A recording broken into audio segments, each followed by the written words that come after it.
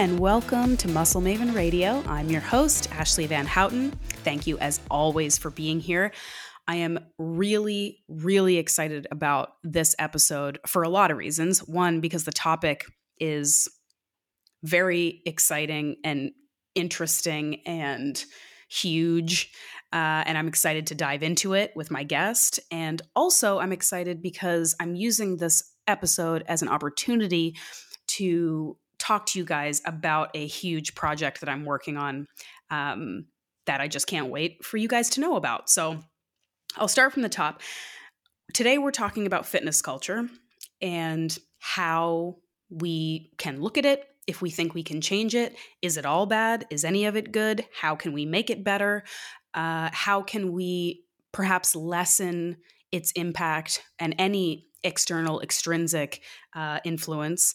How can we lessen that impact, that negative impact on people, on everyone, on women specifically? And I'm talking about these massive topics with Erin Power. And she is the coaching and curriculum director for Primal Health Coach Institute, which is an amazing company that offers all kinds of health coaching programs and courses. I was one of the first people to actually take the Primal Blueprint coaching certification, as it was known back in the day, years ago. This institution was founded by Mark Sisson. And she works there and helps with the curriculum there. She's also known as a metabolism fixer. She's a coach on her own who really kind of focuses on getting rid of diet dogma, getting rid of sort of the obsession with perfecting one's kind of physical self, and focusing more on improving sort of your relationship with food, your relationship with your body, prioritizing true, deep, meaningful health over let's fit into some jeans. And she has lots of amazing things to say on social media. I follow her on Instagram. It's eat.simple.erin. I'll put that in the show notes. But she's an incredible person. She does a lot of really, really good, and maybe in some circles, controversial work around this topic, because it can be very polarizing. It can be very triggering for a lot of people to talk about these topics, which is another reason why I'm glad we're talking about it. And the reason why I actually asked her to be on is because I wanted to do some research for a course that I am developing for the Primal Health Coach Institute. And she is going to be editing this course. She's going to be working on this course with me. And so I wanted to kind of get her feedback and have some sort of inspiration and some direction to go on a part of the course that I'm working on. So at the time of this recording, I can't really tell you specific details in terms of the name of the course, when it's going to be available, but essentially it is developed with coaches in mind, fitness, health coaches, personal trainers who are coaching women, and the focus is on strength training for women. And as we know, this is something that has been kind of not really prioritized in the larger health and fitness mainstream culture. There's plenty of programs out there aiming to get women toned, lean, fit, lose weight, even get stronger.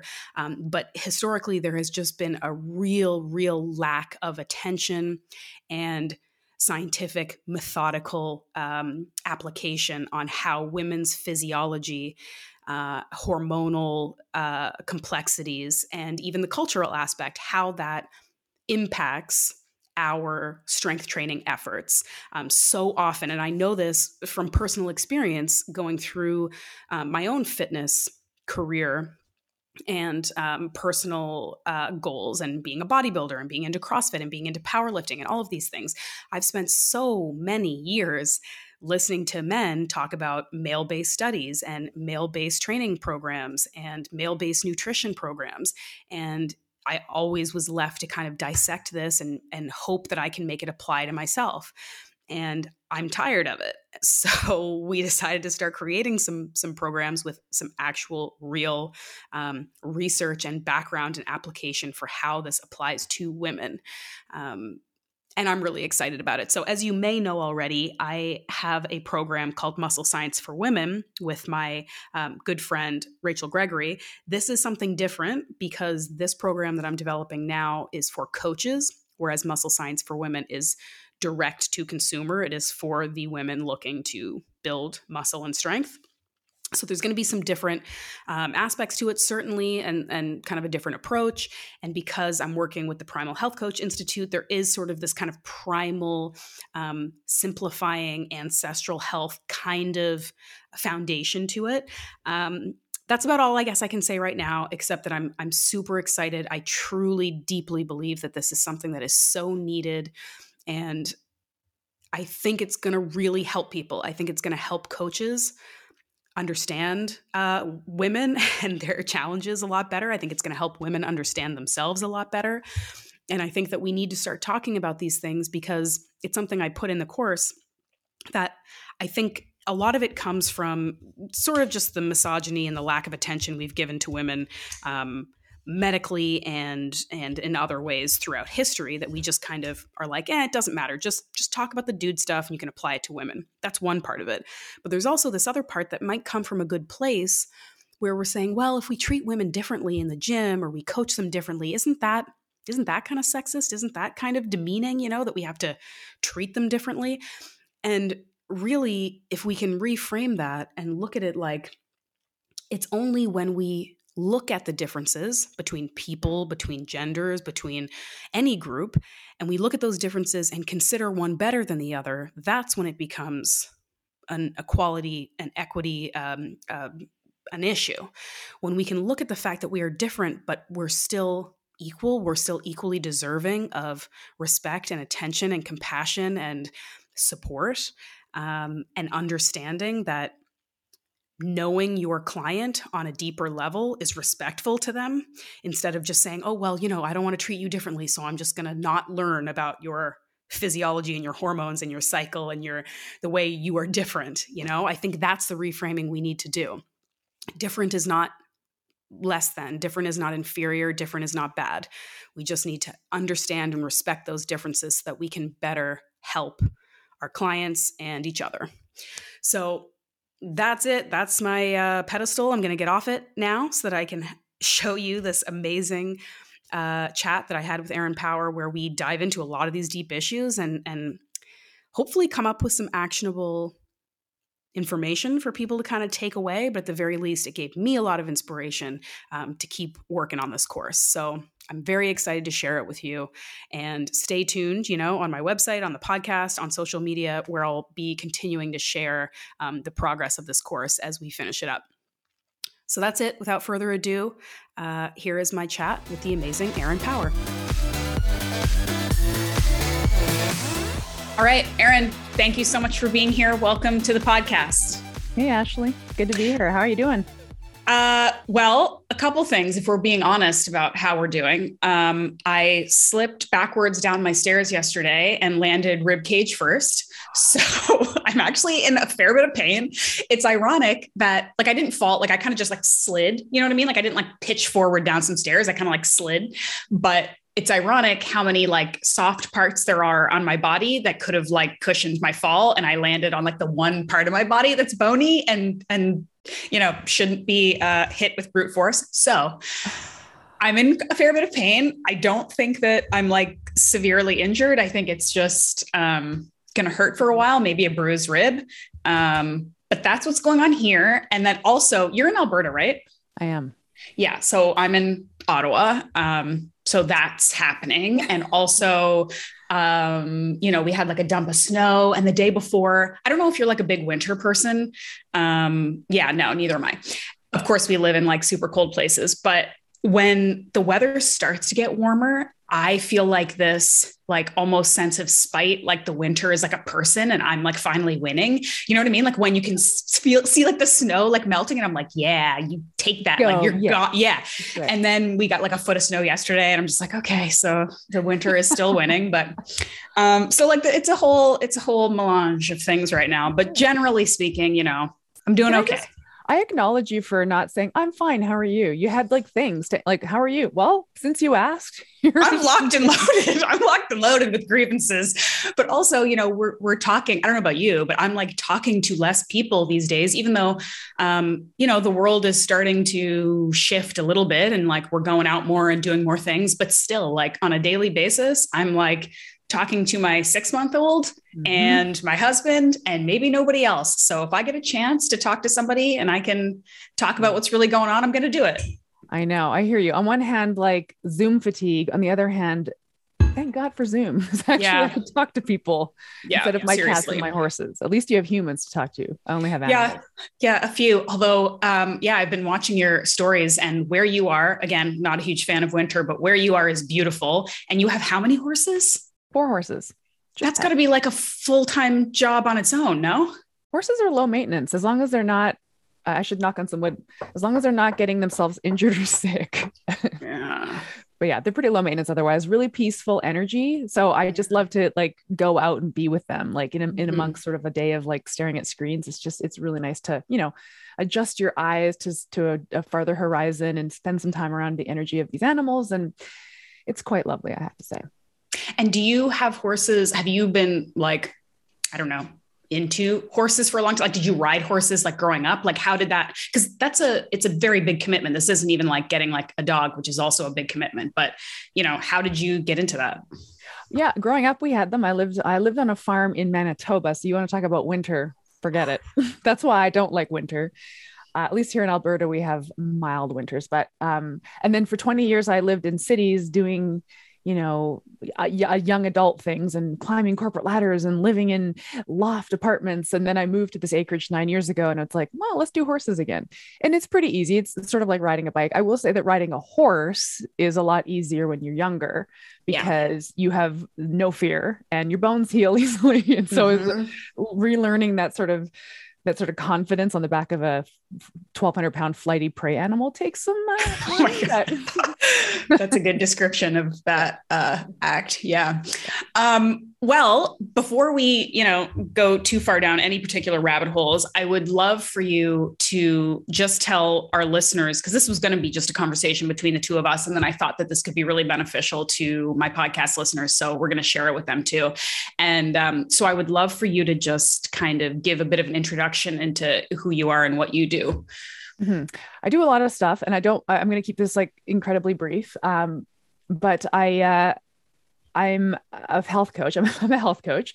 So I'm in private practice and I work with clients who want to work on their metabolic health. That's really my area of specialty is metabolism and metabolic flexibility. A lot of the stuff that my guru, Mark Sisson, teaches.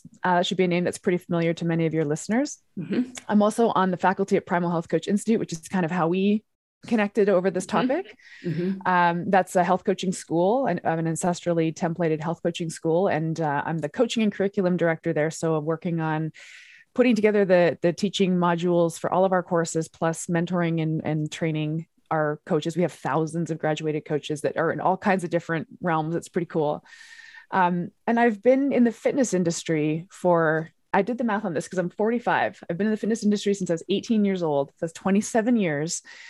And I've been deeply embroiled in the fitness industry in so many different facets. And I know we'll get into it. And I want to tell your listeners that I'm going to try my best to not get too worked up when we start talking about the fitness industry. I'll try. I don't know. I mean, that's kind of the point of us having this conversation is for, both of us to get worked up, because I say this on my podcast all the time too. I'm like, I'll try to be calm. And that's just kind of not who I am. So I don't know. We'll see.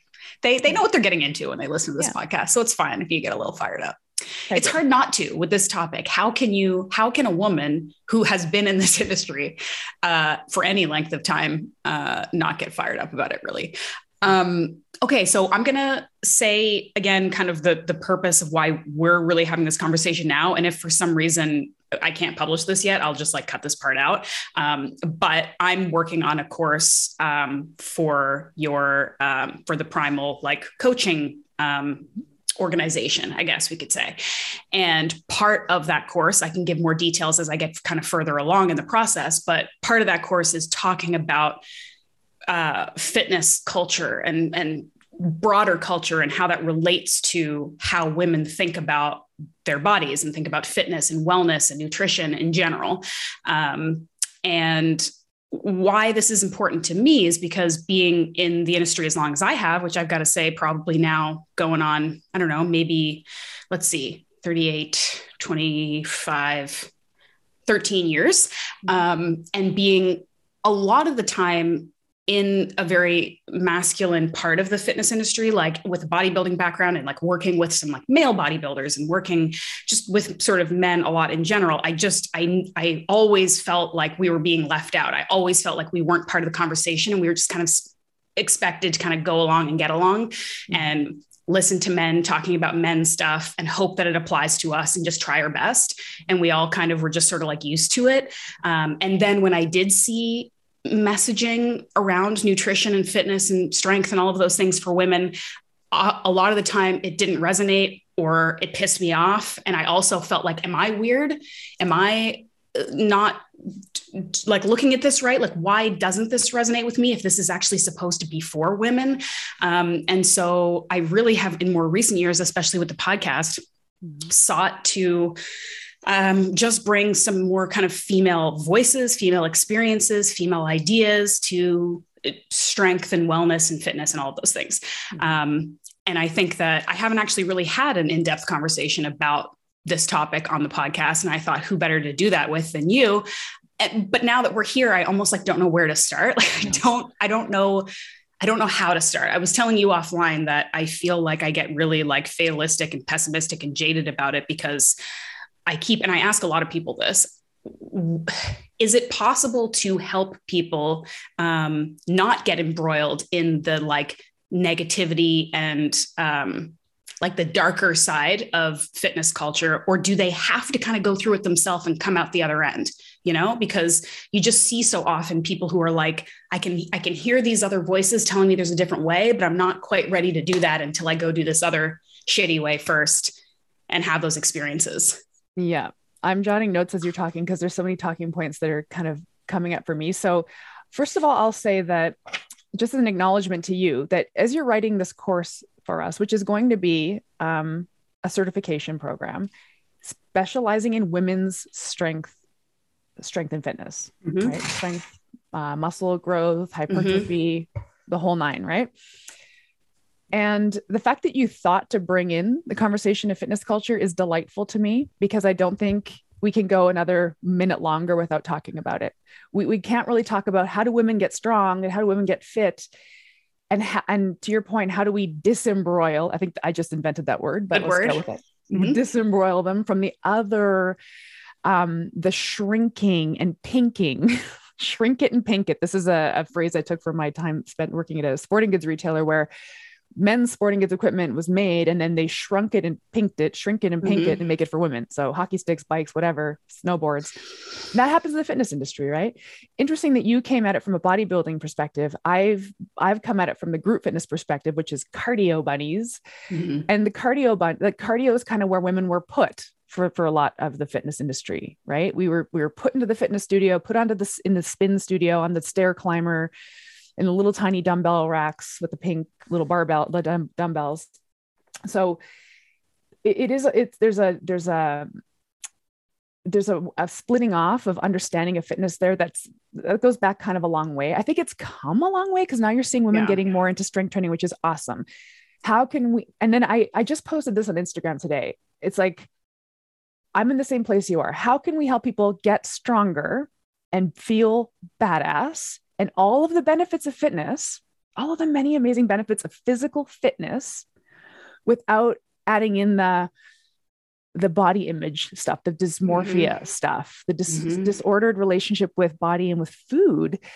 I don't know how. I'm with you. It's like, I don't know. I literally don't know. I was thinking about this today. I was thinking about this today when I was writing my post on Instagram. And I know this is random to be mentioning a post on Instagram, but there's no way to disentangle the fitness culture language from the belief that the fitness involves a look. Fitness is not a look. The components of physical fitness are things like strength, cardiorespiratory endurance, agility, balance, proprioception. whatever. Mm-hmm. But looking a certain way is not a component of fitness. And then I also, my final thought on this before we go Mm-hmm. whatever path we're going is, I also don't want to guilt or shame people who like the Right. aesthetic outcomes. Mm-hmm. So it's such a weird place to be right now.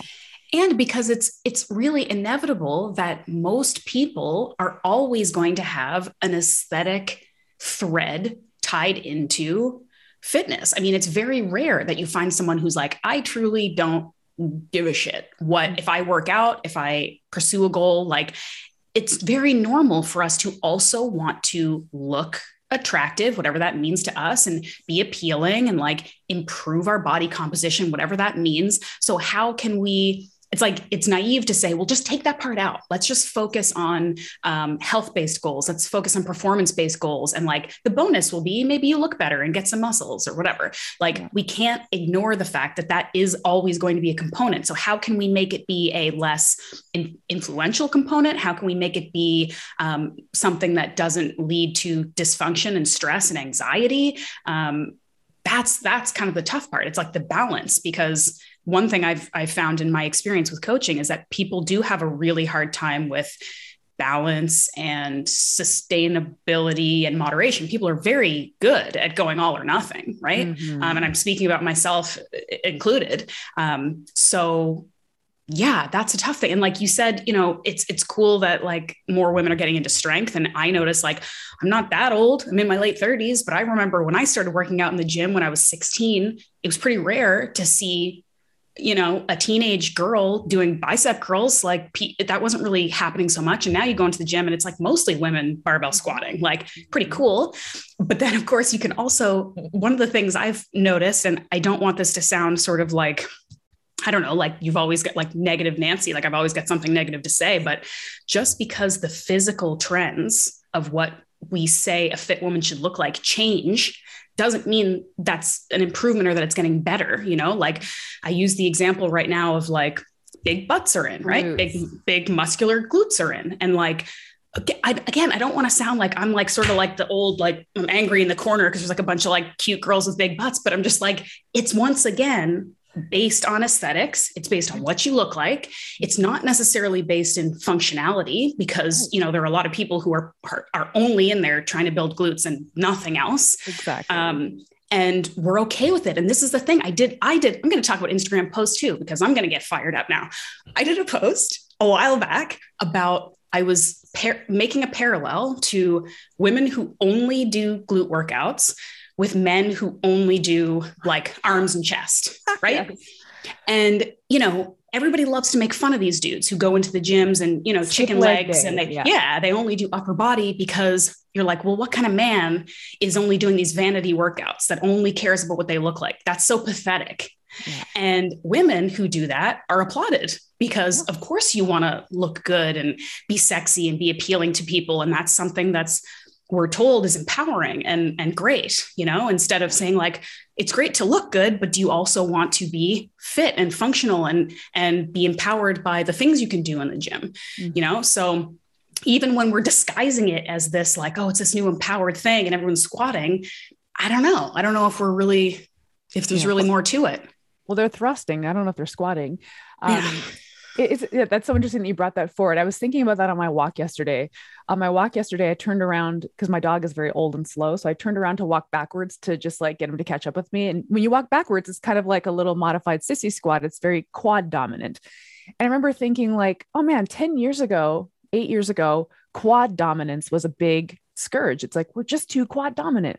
I'm like, I bet you were glute dominant now, like culturally. Mm-hmm. But when I was coming up through the fitness industry in the late 90s, early 2000s, the aesthetic goal at that time was very lean and striated. And I think honestly, that was the genesis of the toned look. When people say toned, it's like lean and there's muscle definition everywhere, but not one muscle is really showing up more than the other. Mm-hmm. So that's where I came up through the fitness industry. Now I have to do a full 180 and try to build up big ass glutes. I don't have to, but like if I were following these cultural beauty trends, I would.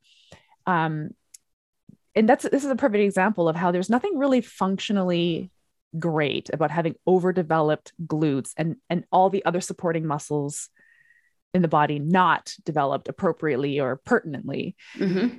It's purely a vanity approach. And I'm not going to hesitate to use the word vanity. And I have the right to use the word vanity because I trained from the perspective of vanity for 25 years before I decided, what am I doing? Like teens, 20s, and 30s, purely training for the purpose of vanity, for vanity purposes only. I really didn't have any fitness goals if I really get down to it. I would say that I did. I would say I'm really into fitness. I'm a fitness junkie. The gym is my happy place. I want to be the fittest person in the room. But it really only, when I really be honest with myself, it only came down to having to look a certain way. And so 25 years in that's a lot of deprogramming to do. And like Ashley, you and I are not going to change this, but I think we're conversing about it. And my only hope is to non-judgmentally open people's eyes to it. It's okay. Yeah. This is our programming. It runs deep. It's not your fault. Yeah. But take a look at it. Really ask yourself, because anytime I have this conversation with people, I was telling some peers of mine that I was having this conversation with you. I said, I'm going to talk to Ashley about fitness culture, BS. and what I get back from people is, yeah, but I love fitness. Yeah, but the gym is my happy place. Yeah, but I do it because I want to be strong. Yeah, but it's like, I know. I know. Mm-hmm. I know. I did that too. And also there's a huge vanity component to it. Let's not pretend there isn't. Yep. Yeah. I don't know. All of this can exist in the same place. Mm-hmm. Yeah. Yeah. And I mean, I think similar to that, I think we may say a couple things in this call that are going to be like really wildly unpopular for a lot of people. But I hope that, like you said, people can just kind of sit with it. They may have a knee-jerk reaction, but maybe they can sit with it for a bit and it may end up helping them. And, similar to what you're saying, where a lot of people may say one thing, but maybe even subconsciously be thinking another thing. And both of those things can exist. A similar vein that I see with fitness culture, especially for women, and I'm sure it exists for men too. I just think that maybe it's a little more pervasive for women, is this concept of like, push through the pain, grind harder, don't take a break. If you are getting biofeedback that things are not working, that means that you should do that thing 10 times harder instead of think about something else. And I think that this relates to, like, again, a broader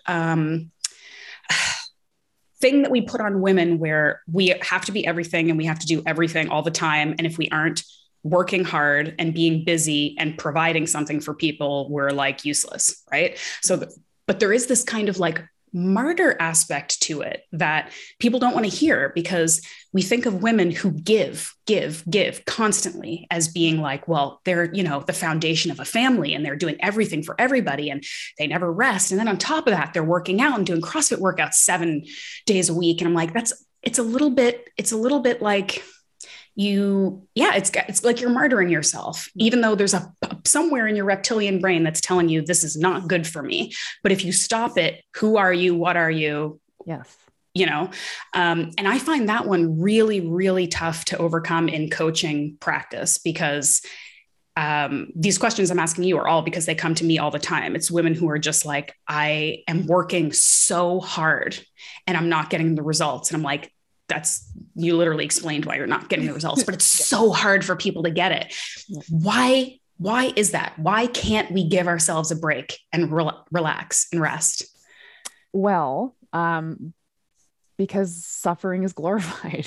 Yeah. Like David Goggins, Jocko Willink, hooah, right? Like, honestly, the lizard brain comment is so interesting. Nobody connects with their lizard brains anymore. We are micromanaging everything. And then the martyr thing is compelling talking point as well. And as you were saying that, I was thinking of all the clients I speak to, and I don't work with clients on fitness. I actually don't even talk about it. I'll talk around movement, because in the metabolism space, honestly, exercise muddies the water. Like, truly, if you're doing 10 spin classes a week, it's going to really ruin what we're doing here with food. So I don't even really talk about it, despite the fact that I'm a qualified fitness professional.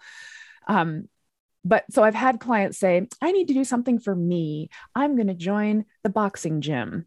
I need to do something for me. I'm going to join the spin studio. And it's like, fair enough and great that you're doing something for you because the mom guilt is real and the mommy martyrdom thing is real.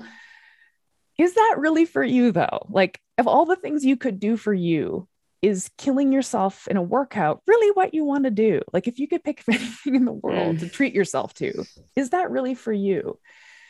And I've been going down this line of thinking that humans are hedonistic creatures. Actually, we're wired for pleasure. I don't know. That's just my opinion, my hunch.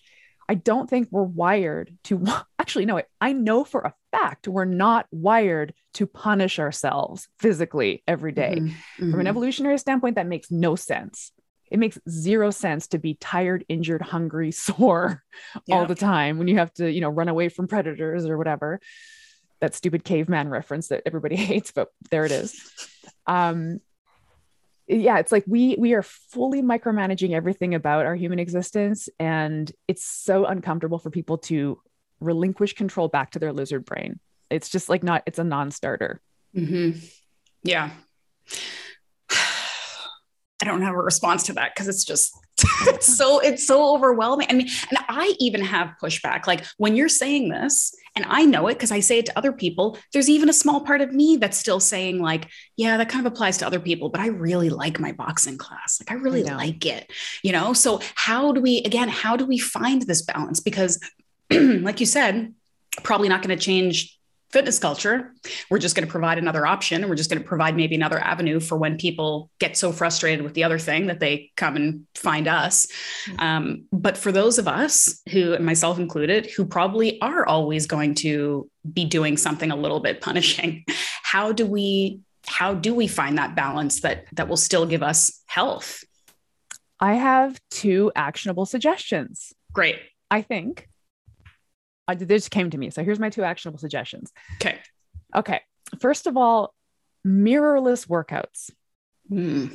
Imagine you go to the gym and there are no mirrors. Oh, and you can't bring your phone either to record your workout. Hear me out. I know people are like, yeah, but I need to check my form.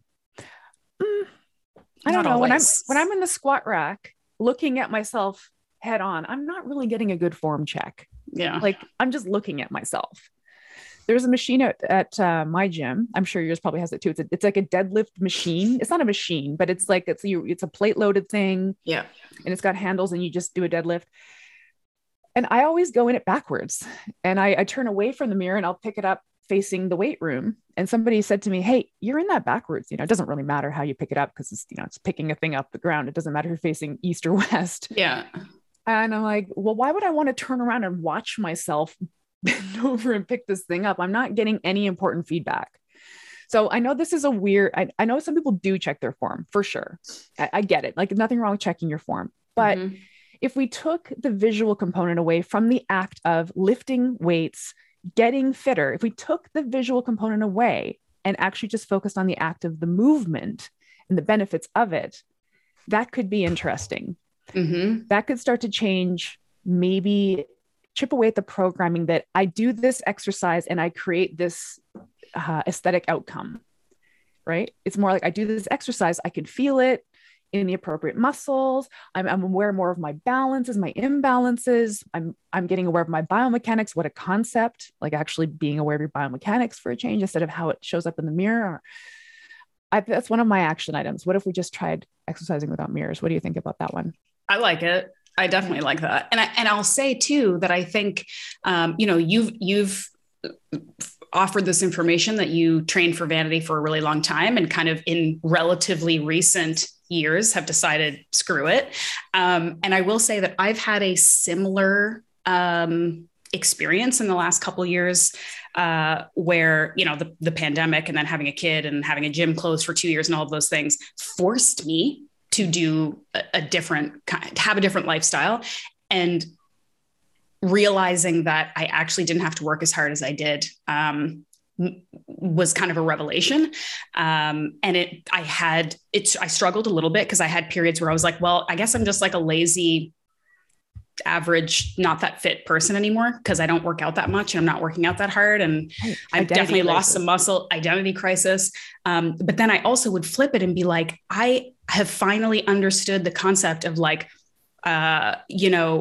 lowest effective dose or whatever it is, where like, it's like, you don't have to work so hard. And I just see people work so hard. And I want to bring this back to coaching, because this is, again, where my mind has to keep going. I think that so much of coaching is about establishing trust and like showing empathy and understanding and non-judgment and listening with your client, right? It's way less about here's the sets and reps and here's what you should eat, because that information really is kind of available everywhere to a certain extent.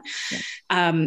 And what I want to explore is how to not even necessarily establish that trust, because I just said it, it's by being non-judgmental and listening, but how to help people find this path sooner rather than later, right? Because I've had experiences where I have these women and they pay me to tell them or help them or advise them. And then when I do, and it's not what they want to hear, they're like, well, no, that doesn't sound right. I don't want to do that. And so it's this painstaking period where you almost have to let them do their own thing, and then come back to you so frustrated, and then be like, just trust me with this one thing. Like, if you just spend a couple months working out half as much, just try it. Because the worst thing that could happen is that your fears are realized and you go back to what you were doing. But the best thing that could happen is what happened to me when I stopped working out almost entirely, and like my fitness barely changed, was I realized how much more freedom and space I have in all those things. So like, any actionable tips for that? Yes, I do. Well, okay. Before I get in, you actually were reading my mind, because my second action tip is right in line with this. Like, okay. Beautiful segue. But hey, anybody listening to this, I don't know who your audience is, Ashley, if they are people who are like fully into fitness culture already, or if there's newbies or whatever, but I think it's both. Yeah. As a couple of like veterans to training to exercise, I had the exact same experience. I don't like working out at home. Yeah. I don't want to do it. I just won't. And I have some gear here, but not all the gear I like. So when gyms closed down, I just started walking and stretching. I'm like, yeah, I'll just walk and stretch. I'll work on my back bends or something. I don't know. It's probably good to do. And when the gyms opened back up, I was right back to it. Didn't lose any strength. The cardiorespiratory stuff goes away a little bit, but it comes back quickly. It was like, oh, that's annoying. Like, pardon me. I've been just busting my ass for decades. And I didn't have to this whole time. What? Yeah. Like, from the perspective of actual physical fitness, it's not that hair trigger, at least it shouldn't be. And if you feel like your relationship with fitness, air quotes, / your body composition, because that's usually what people think about when they think about fitness. If it's that tenuous, where you think, if I miss one workout, if I eat one slice of bread in the bread basket at the steakhouse, whatever the thing is, that I'm losing my gains or whatever, that's a problem. Like, that's a problem. So my second action item is right along with what you're saying. Try having more rest days than work days. So this is again, this is just an idea that I have. This idea of, for example, I take it from the parasympathetic and sympathetic nervous system states, right? The two halves of the central nervous system. And one of them, we know the sympathetic is our fight or flight, and then parasympathetic, rest and digest. And I think we're generally starting to understand that there's got to be this yin yang balance.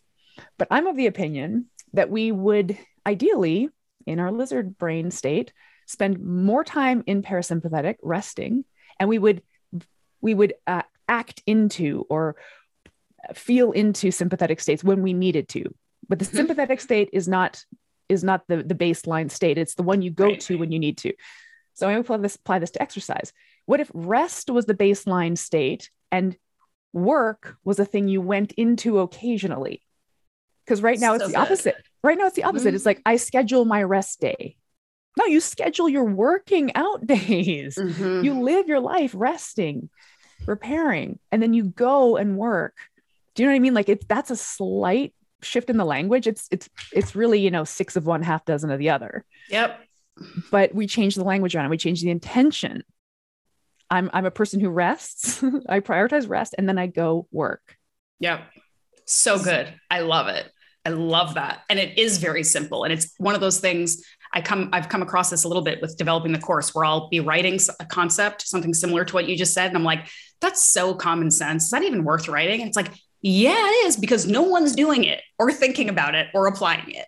So Right. obviously, just because it's simple doesn't mean it's easy or that people are doing it. Yeah. Yeah. Another concept came to my mind while you were talking that is another sort of larger pillar that I think is a issue with women in fitness, only again because anecdotally I just see it coming up again and again. And it's again one that I do not see as much with men. So that's why I think it is a topic that needs to be broached and discussed more explicitly in women's wellness and fitness and strength. Is the concept of lack of, again, maybe self-belief or understanding of our own bodies and signals, such that we feel the need to ask permission to do anything, whether it's take a break, whether it's change our diet, change the way we're working out, anything. I get it so often. And now that I'm getting a little bit older and sassier, very often I will tell these women clients, I'm like, the thing you just said to me, you're answering your own question by asking it of me. Like if they're saying like, yeah, I kind of feel like maybe it would be better if I like took a break doing this or that. Like, is that okay? I'm like, the fact that you're saying this out loud means you do need to take that break. And of course you should. And you don't need to ask anybody's permission. But I do think that, and it's a more insidious thing than just saying, well, it's because I paid you as a coach and I trust you. I actually think it's more that we have created this culture where women do not feel like they can trust what their own bodies are telling them. Uh-huh. And that's a huge problem. And again, I don't think that men on as grand a scale have this issue. I don't think that it's as big of an issue interpersonally with coaches and clients where men are like, is it okay if, and do you think I could do this? And like, if I did this, would that be okay? I just don't think that that's happening as much. And I am a very strong believer in, I still coach fitness and nutrition to the extent that I do, because I think that it can be a good gateway to improving people's lives in general, right? So if you can get them to feel empowered in the gym or to feel less stressed about their food, that's going to have like carry on effects in the rest of their life where they feel more empowered and confident and, in control. And so how can we start to switch that interaction where I just feel like, again, it's like they just need this permission and I don't want to give it to them. I want them to give themselves permission. Mm-hmm. Well, that's coaching 101. Like the ultimate outcome of any coaching relationship is self-efficacy of the client self-accountability, self-efficacy. I know what to do. I know how to do it. I trust that I have the skills and resources to do it. I'm good. Yeah. Right. So I think our role as coaches is to help our clients put in the reps as they figure that out and practice it. It is very foreign for whatever reason to trust the signals of our body. To your point, we've just been programmed away from trusting. Mm-hmm. And I'm really sensitive to that. And I'm really caring. And I have clients who say to me, man, you must get so frustrated having to have these conversations every damn day with people. It's like, I don't get frustrated because I feel it. I know what that feels like to feel like you have to ask permission for this stuff. You don't, but you don't believe that yet. And I will hold this space for you until it starts to come online. But those intuitive nudges, like I was thinking when you're talking and you have the carnivore-ish book behind you. Congrats, by the way. That looks awesome. Thank you. I'll send you a copy. Cool. Yeah. Just, this is a nutrition related example, but it tracks. I had a client say to me, she was struggling with the Crohn's flare up. And she said, I think it's vegetables. Like, do you think it's okay if I just don't eat vegetables for a while? I said, what do you think? Your body, some part of your mind delivered that suggestion to you. What if you trusted that? What is the worst case scenario if you trusted that intuitive nudge? So she did a little carnivore reset, did the trick. She's got this in her toolkit now for future Crohn's flare-ups. But like, I think about it this way. So I'm drinking this glass of water, right? Hear me out. This hydration sort of rule, like carry around this gallon jug of water and just drown yourself all day. Mm-hmm. It's like, if you're thirsty, drink. If you feel thirsty, drink. If you feel hungry, eat. If you feel tired, sleep. If you feel burnt out, stop. If you feel sore, rest. Right. Like, right. I mean, why do we have to micromanage, project manage, ask permission, seek forgiveness, all of this stuff? It's like, you don't have to, like, but one of our jobs as coaches is to hold the space for our clients as they figure this out. And they are deprogramming according to my watch, 4 generations of diet culture. Yeah. That's not going to come easily. And for some people, it never comes. For some people, it never comes. They are so mired in this stuff.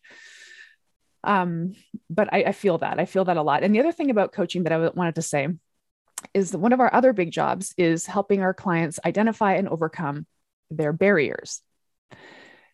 But there's obvious things, right? Like if the barrier is, or if the problem is, I haven't been having great protein for breakfast this week. The barrier might be because I didn't have groceries. Easy. Go shopping, buy food, have it thawed in the fridge, right? Now we get into the fitness stuff. It's like, I'm not feeling good about my body. Well, the barrier might be a massive cultural programming that says you need to have huge glutes and slender arms and whatever, long ass eyelashes and the whole 9 yards. That's a huge barrier that coaches are going, like, if we really do want to dismantle this, we have our work cut out for us. This is going to require so much patience. We can't tell our clients, stop it. You look great, or don't worry. That's just cultural beauty programming. Don't worry. That trend will change. The glutes will go away. It'll be something else. We can't give these platitudes. Platitudes don't help anybody. Yeah. We have to, our job is to help our clients realize, and I don't know how to, if I knew how to do this, believe me, I'd be a rich woman living on a private island somewhere, but we have to help our clients realize that their worthiness was never tied up in how they look, and neither was their fitness or their health. I fight this battle in air quotes with my clients every day. And all I can do is just patiently hold that space. And just recognize this cultural programming is so deep. Yeah. I love that we're talking about it. And I love that we're going to train coaches to have an awareness of it. Do I think we can solve it? I don't know. I think about you. Is your baby do you have a girl baby or a boy baby? Boy. Okay. Well, goodness. Because I think about, I took on a client who just had a baby 3 months ago, a little girl. And she wanted to work with me because she said, as soon as she came home from the hospital, she brought her bundle of joy home from the hospital. And she said, well, I better get back to work, getting this body back in shape. That was the first thing she thought. And she realized that was an unhealthy point of view. So she reached out to me immediately. She said, I know I'm really recently postpartum and that might freak you out, but I'm really worried about my relationship with my body right now. And I just need some help. I was like, holy shit, amazing. And I thought to myself, you're raising a daughter. She's brand new. She just got born. What if this mom nipped this in the bud and her daughter never knew diet culture growing up? And then if all the other little girls were raised with moms who weren't dieting or weren't trying to shred themselves, and then they all went to school with each other and nobody ever talked about how cute they were. Imagine if the next generation is the one where it stops. I don't know. That's a pipe dream, but that's where we're at. Honestly, I just got chills because I'm definitely more like emotional and fantastical about like changing the world since I was a kid. And it's funny that you mention it because, we found out whether we were having a boy or a girl really early because I was worried about this term that I learned during pregnancy, which is called gender disappointment, when you wish for a babe one and you get the other. And straight up, I never thought about having a kid maybe until like 2 years ago. But if I did, I was like, I'm going to have a girl, a cute little girl, and I'm going to teach her to be a badass and she's going to do pull-ups and it's going to be great. And so when I found out that I was having a boy, I did have a hot minute where I was like, oh shit, okay, this is not what I was planning. And then I realized I'm like, maybe, because I did always think like that. I thought what you thought. I thought I could be one of those people who raises a girl to not start with this like, base of lack of self-confidence, right? Like to start strong, and not have to dig themselves out of that, And now I'm thinking like, I can do this. Maybe I can do this with boys too. Like this boy can see, like have a strong mother figure who isn't constantly dieting and thinking about their weight and talking about how it matters. Like when you maybe go out into the world and if you get a girlfriend one day, if you're lucky enough that like, these are the things you need to be looking out for and watching out for. So I'm trying to approach it from the other angle, but anyway. Well, if we carry this thought experiment through, like, and just use our imaginations, right? let's say the next generation of girls grows up and they've never had it mentioned to them that they need to look a certain way or their value is tied up in their appearance and, you know, so on and so forth. So they've grown up completely free of any of these ties to beauty culture. Now we're throwing diet culture, fitness culture, and beauty culture under the bus. What the hell? Oh, and hustle culture as well. We're just killing it. So these little girls grow up and then maybe they want to play sports. Maybe they want to go to the gym and lift weights, but the come from is, oh, that would be kind of a cool thing to try. I wouldn't mind getting strong. Like imagine a parallel universe where there is no vanity and no worthiness tied up in physical containers. Yeah. And we can go do whatever we want. We can move our bodies or not move them and whatever feels good. We can take up hobbies that involve movement, or we can take up hobbies that involve not moving. And, you know, there's no virtuosity attached to how active we are. You know what I mean? Like it's hard. Yep. It's actually hard to even have the thought experiment. Like, what would that be like? Yeah. If we raise a generation of people, you know, because that's what we're trying to talk about here is how, you know, if we could solve the problems with fitness culture, how would we do that? And what would that be like? Yeah. And I think these little thought experiments are kind of fun. I've always thought about this experiment. I read a book when I was like young. I think the book was called I Am David. It was one of those books you had to read in school. And it's a terrible book about a kid that escapes a concentration camp. So really dark. But the kid was born in the concentration camp. And when he escapes and he sees his reflection for the first time when he's like 10, he'd never seen what he looked like before. And for whatever reason, I remember reading this book as a kid, as like an 11 or 12-year-old kid, and thinking, wow, could you imagine not knowing what you look like? Freedom, and I just thought, the freedom of it, baby. Yeah. I just thought, and that thought stayed with me my whole life. Like, imagine if we never knew. Right? Anyway.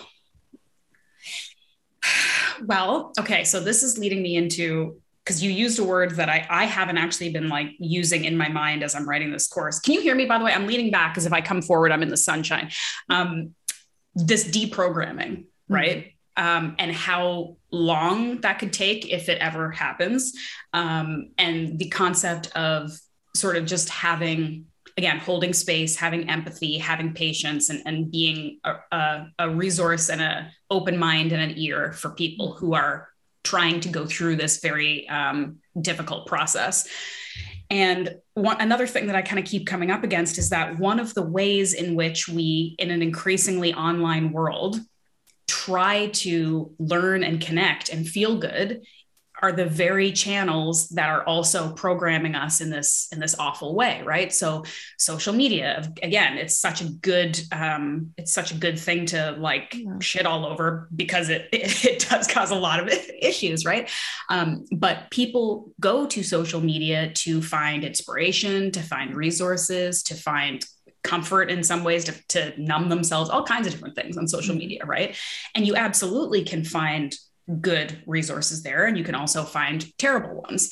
And it's not realistic to tell people, just don't follow people who suck or make you feel bad. I mean, I actually have gone through this process and it is great. It is amazing. It's great. Like I remember, and you know, this is a whole other topic we probably don't have time for, but like when I was competitive bodybuilding, I didn't follow any bodybuilders because I didn't want to look at people who I thought were better and buffer and leaner and more successful and all these things. I didn't want to do it. And it really, I think, actually helped me a lot in the sport at the time. And I still do it to this day when I find if I'm following people that are they're just giving me these little kind of like pokes of unhappiness. I don't have to follow them. I don't have to see their stuff. But that's easier said than done. And a lot of people maybe for whatever reason don't feel comfortable doing that. So how do we again navigate a world where folks are seeing really, really unrealistic and then oftentimes flagrantly like people who are purposely misleading people about how they look the way they do or how they're as fit as they are, you know, in a world that is so full of falsehoods. How do we combat that in real life when we're working with them as coaches? I mean, if everybody could just stop doing that, that'd be great. If you could just quit flaunting your face. It makes money and it makes those people feel good. Right. Yeah. Yes.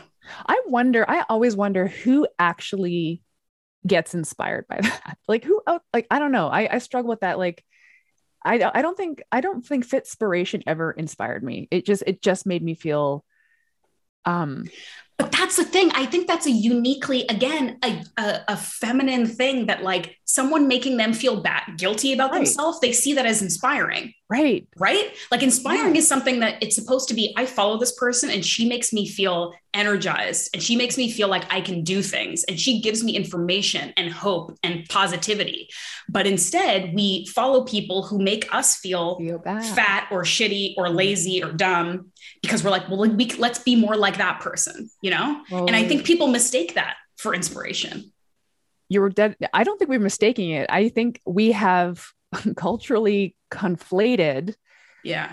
a feeling of guilt and not enoughness into inspiration. Like, Yeah. I'm going to go chase that. Like, me, I'm chasing that. That's not inspiration. That is guilt and shame that we're Yeah. somehow pretending to perceive as inspiration. Yeah. And like, I mean, you talked about it already, that clearing out your feed of the people who make you feel a kind of way, a certain kind of way. I guess as coaches, I mean, that's the easiest way. And I do it all the time. So when I go to my explore page, you know, that explore page where you click the Mm-hmm. little magnifying glass. And if there's any abs or like glutes showing up there, But I intentionally, like, there's a button you can press that says don't show me this shit. So mine ends up being like puppies and horses and hairstyles, and I'm cool with that.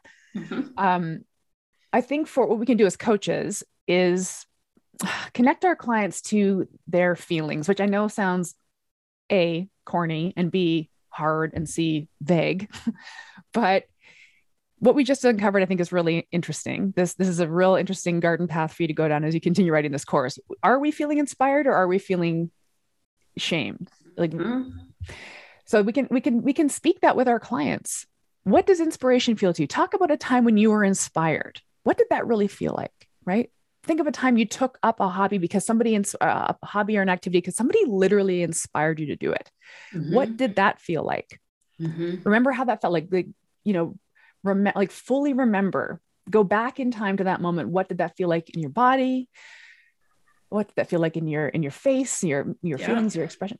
And now compare that to when you look at some chiseled babe on Instagram. Does that feel the same? Do you think it's the same feeling? And they might say, maybe not. That's where we start. We start just kind of teasing these things apart. Mm-hmm. And we can say, okay, now, so what we've established over time is that this feeling that you're feeling is actually not inspiration. It's probably somewhere on the spectrum of shame or fear. Fear is a big thing. I'm afraid I'm not going to be loved if I don't look like that. Um, the next time you feel this, take close notes as to what made you feel that way. This is collecting data. I always get my clients to collect data Mm-hmm. and like leave no stone unturned. What were you doing? Where were you? Why were you scrolling your social feed? What was happening? What else was happening that day? Maybe you came into Instagram feeling kind of shitty about yourself already, and that just made it worse. Like, I just think we have to bring our clients into awareness, into presence of what they're feeling. And if we can do something to tease apart the shame from the fake inspiration that we're feeling, that would Mm-hmm. be interesting. I like it. Do you have any actionable items? Because I'm running with that now because you gave me some already for coaches to help their clients. I'm going to use your word to tease apart um, the reasons for their goals. And so, like the Socratic method, I believe it comes to mind. Is that where you're like asking people like why a bunch of times, and you just keep asking them, they eventually kind of tell you the truth. Um, and the reason I ask that is because at the beginning of this chat, we were talking about how it's really hard to kind of separate aesthetic goals from like more performance or life enhancement based goals, right? Because most people always kind of have both, or one is masquerading as the other. But very often I encounter clients who will have these often competing goals, right? So they'll say, I want to build muscle, but I also need to lose fat and I need to be in this caloric deficit. I'm very used to like super strict keto and eating 1,300 calories a day or whatever, because that's what feels comfortable. And I'm really worried about gaining weight when I gain muscle and things like that. Or I'll have a client who is like, well, I've done XYZ, it changed my lifestyle and my digestion is better and I'm eating food and not being obsessed about it. But I weigh 138 pounds now instead of 125. And like, I'm not feeling that. And so I want to think about like, okay, why does that number on the scale that no one knows but you, and no one would notice the difference and no one cares. And it means nothing. It means nothing. Why is that so important? And why is it so important that you have to be trying to lose weight at the same time that you are trying to build tissue, new muscle tissue on your body? And so, yeah, like, but getting to that without, because again, I have a tendency, and I think I do a pretty good job now that I'm like getting older and wiser and I'm a coach and I feel like I have empathy for people, but I do tend to be a little direct and a little like blunt. And I want to say like, why does that matter? Why does that weight? Why does that number matter? No one gives a shit. No one cares and no one knows. Why does it matter? Yeah. But that's not the best way to approach somebody who may have some very deep rooted feelings about what the scale says, right? So do you have any ideas for how to really get to the bottom of it? Like really find out what the reasons are for their goals. And maybe if we can find some more intrinsic, like really, again, not sort of superficial ways to get to goals that are going to actually make them feel better and improve their life. Yes. Well, the word intrinsic is the key here. Yeah. The intrinsic motivator behind the goal. That's the exercise that we theoretically, that's where we theoretically use this 5 whys exercise. Mm-hmm. And it doesn't work every time, to be honest. I'm just going to put this down because like I'm literally in the sun. So hold on 1 second. Okay.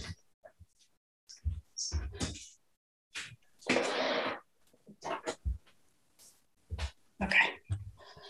So distracting. Okay. Much better. Okay. Intrinsic motivators are what we need to uncover. And it's harder sometimes than it sounds. And the 5 whys exercise is really what does this. So, you know, the simple example is I need to be 125 pounds instead of 138. Yeah. Why? Because I was most confident at that weight. Oh, why were you most confident at that weight? I don't know. Because I could fit into cuter clothes. And why is that important to you? Because when I wear my cute clothes, I feel fashion's just important to me. Whatever. We get to the root of it, right?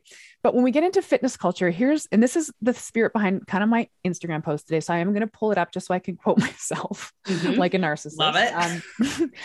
But I've heard, okay, so if somebody says, I need to crush myself and punish myself in the gym every day, or some version of that, which I've extrapolated. Mm-hmm. If we say, why is that important to you? They might say something that sounds intrinsically motivating, like, I want to be the fittest 55-year-old woman in the room. Right. So on balance, that sounds very, motivating. It sounds like a really interesting, but why do you want to be the fittest 55-year-old in the room? Like, why is that important to you? Is it because we're comparing ourselves to other 55-year-olds? Because that's extrinsic. Mm-hmm. That's not a rich reason for a goal. Mm-hmm. What is important? Is there a sense of, again, maybe we get to a sense of like unworthiness. I'm more loved. I feel like I get more love when I'm in a smaller body or something. And then you're into the weeds of a lot of diet brain stuff. Like, is that really true? What if that wasn't true? All of this kind of thing. But we have to get to the heart of intrinsic motivators. And the thing is, why this is hard in fitness culture is that our clients can outsmart us. Mm. They can say, because I feel better about myself when I'm strong. I feel better about myself when I'm lean. And that sounds like an intrinsic motivator. But it's been influenced by thin obsessed, body obsessed culture that says thinner and smaller and tighter and leaner is better. Mm-hmm. Right. So it's hard. I guess what I'm getting at is it's hard. Yeah. It takes masterful question asking, active listening skills to decouple intrinsic motivators from the extrinsic factors that have brainwashed us for 4 generations. And mm-hmm. I think actually we didn't solve it today, but we've talked about a lot of, at least I think, you know what I think when you said, I just want to tell people it doesn't matter God, like why do you care? That's where like, your TikTok comes, man. You rant it out on your Mm-hmm. Instagram stories. And I Mm-hmm. think if we keep speaking it, Yeah. at some point, I don't know, maybe that's wishful thinking, but at some point, if we keep speaking it and just giving voice to it, our clients will pick up on it and say, actually, yeah, now that you mention it, like, who gives a damn what that number is? I'm the only one that Mm-hmm. knows it. And Mm-hmm. by the way, if I'm trying to be a badass, I'm going to be heavy. Like, badasses are heavy. The strong animals survive. I was just with one of my clients this today. He's a British guy. He's lost almost a whole stone, which Mm-hmm. is 14 pounds. I had to Google it. Mm-hmm. And he said, you know, it looks like I've lost a lot though. I said, great, cool. I mean, that's probably better for you if you had an interest in looking a different way. I said, what we're doing here is we're trying to spare your muscle and spare your bone tissue. That's crucial body tissue. I want you to be heavy. In fact, if the scale never budged, I'd be real happy because I want you to be a strong, badass human being, and strong badasses are heavy. Anyway, so Mm-hmm. like that's the kind of stuff that I'll rant about to my, Yeah. I'll shout it into the void and hope Yeah. that it starts to perk up people's ears. That's not super actionable for coaches. And so I think coaches, it just comes back to getting into intrinsic motivators. I don't want to make that sound easy because it's not. No. It's not. But that's what we need to practice on. And I will say, I said at the beginning, like I'm super jaded and I tend to go negative on these things, but I'm coming around now to some positivity because there are examples all day, every day of people who are digging themselves out and people who are making changes. It doesn't mean that you're going from completely one side to completely perfect. I'm fixed. I never have any issues or self-confidence or whatever. I'm good now. But there are people moving along this spectrum all the time. And like, you're an example of that. You just told me. I'm an example of it. I just told you quite, relatively recently with the changes that have happened in my life. I've had some really pretty significant breakthroughs in terms of how I feel I need to be in this industry and look and appear and communicate. And I'll say, like, using the carnivore-ish thing, or even just sort of like the meat eating, organ meat thing journey that I've taken the last few years as an example. I have encountered many people who, and this is a whole other topic, but people who, and I don't make it a point to try to trash anybody who's plant-based because that's just not, I'm not interested in fighting over what's right or wrong nutritionally. However, I have had a lot of people come and tell me that they, again, were maybe programmed to believe that they had to eat light and they had to eat low protein and they had to avoid animal protein. They had to do all these things because that was healthy and good and moral and appropriate.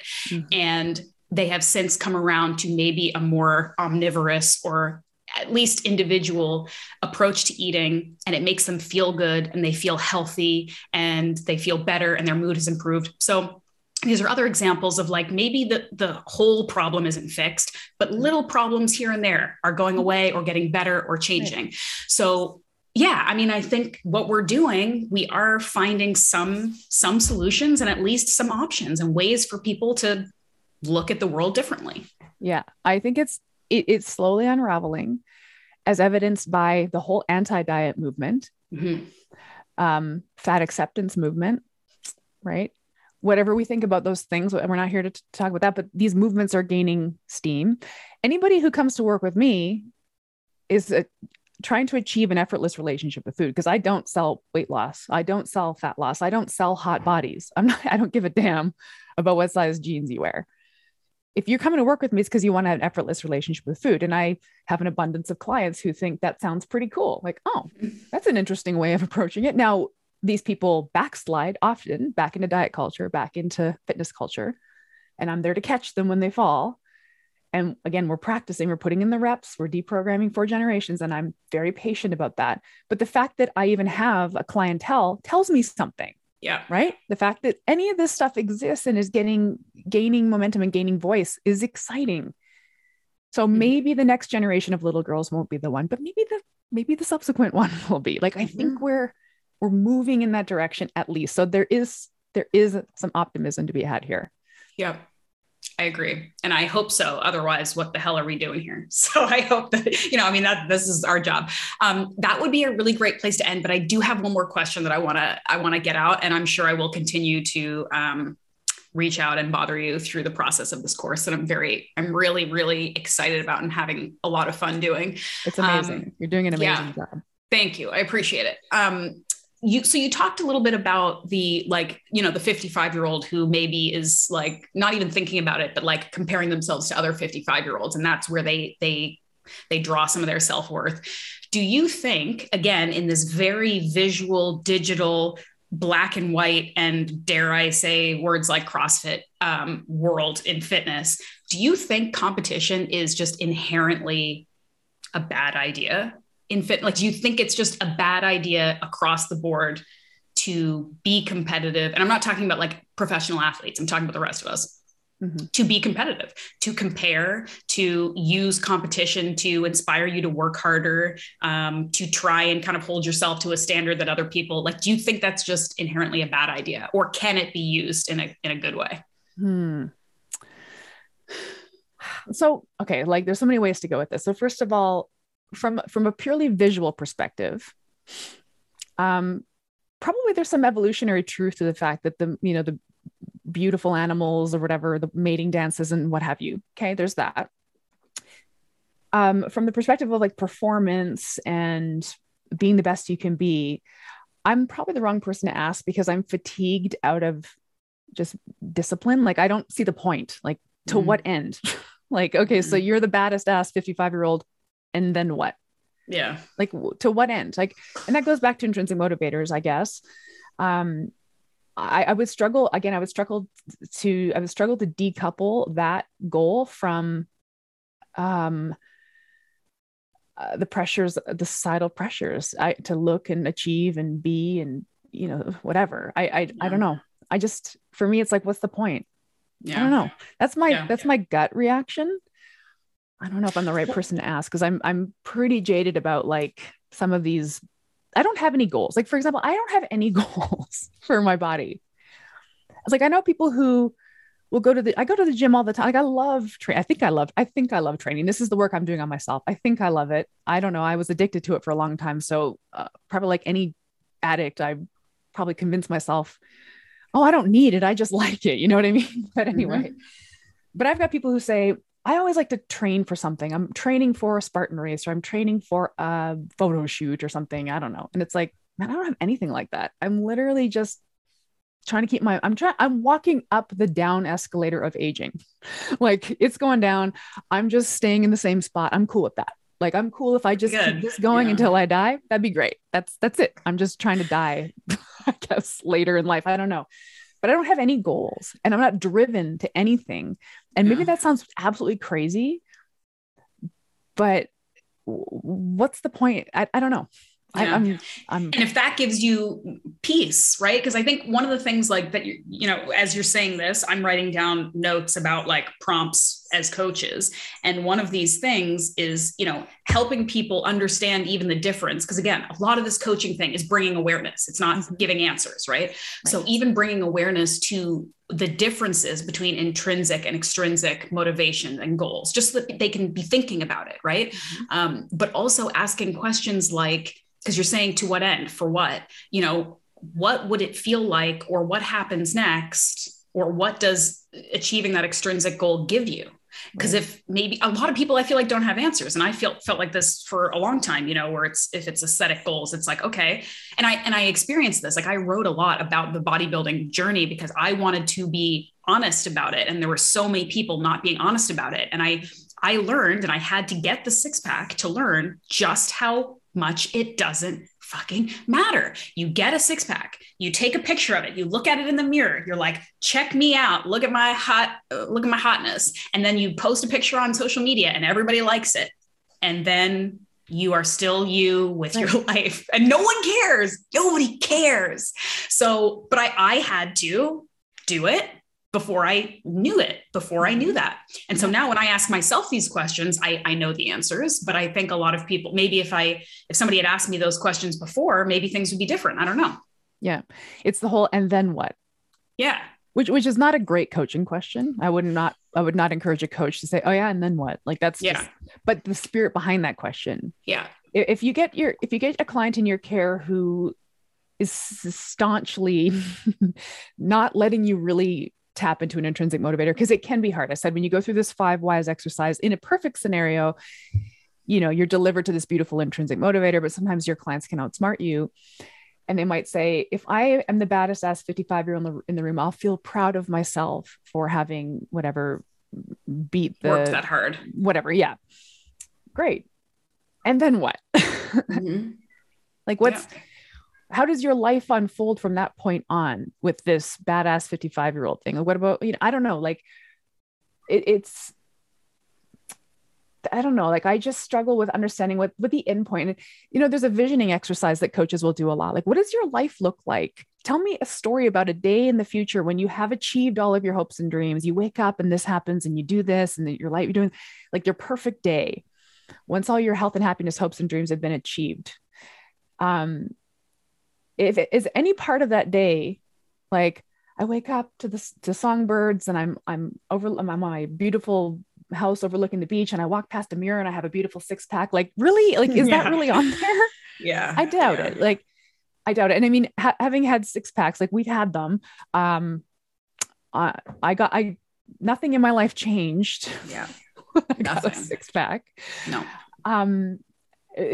It's so foolish, but I don't want to make light of it. And I don't want this to sound like we're shaming or guilting or anything. No. We're seeking to understand, seeking to see if we can turn the tides. And it's just conversations like this and being really real about it, about how hard it is. And we don't have the answers. Mm-hmm. And in the perspective of training coaches, coaches have to be non-judgmental listeners. Mm-hmm. That's a skill to master. And because somewhere in our clients' lizard brain, somewhere in there, in the very, very ancestral parts of our brains, we know this is bullshit. They know it's bullshit. They just have been programmed otherwise. And maybe if we just hold enough space and ask the right questions and get them thinking and feeling, again, I have this optimism that we can change this at some point. Me too.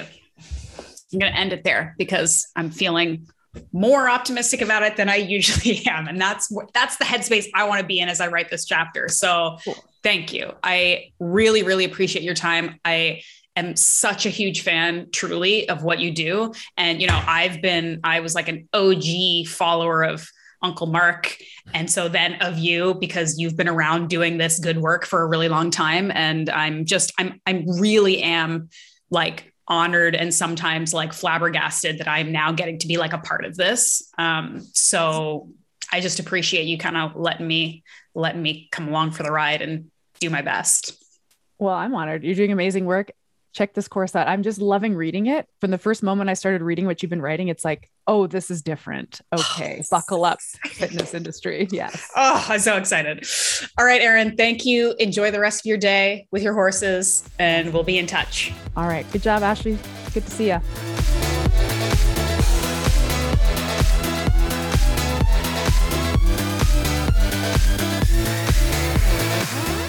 All right, that's it today, folks. Thank you so much for listening. If you made it all the way to the end, we covered a lot of ground. Some of it was kind of deep. Some of it was pretty intense. Maybe we didn't really answer all the questions, but it definitely gave me a lot to think about and be inspired by as I continue to work on this course. And I'm super, super excited about it. I really hope that you guys are too. If you are interested in the course, because this is still early and I haven't put out any kind of official information about it yet in terms of launch date and stuff like that. If you're interested, if you think it's something you want to know more about, maybe you want to take it, maybe you want to recommend it to some coaches at your local gym or in your community, I encourage you to reach out to me. You can send me an email through my website. You can reach out to me on Instagram at The Muscle Maven, and I will make sure that you are one of the first people to know about it when it comes out, because ultimately, at the end of the day, I think this is how we make changes. Just a little bit at a time, grassroots, on an individual level, trying to put out better options, better resources, sharing value with people in our communities that are close to us. And I think we can make a difference that way. It doesn't change everything overnight, but nothing good ever changes overnight. So with that, I'll leave you. I appreciate your support as always, and I'll see you here again soon. Take care.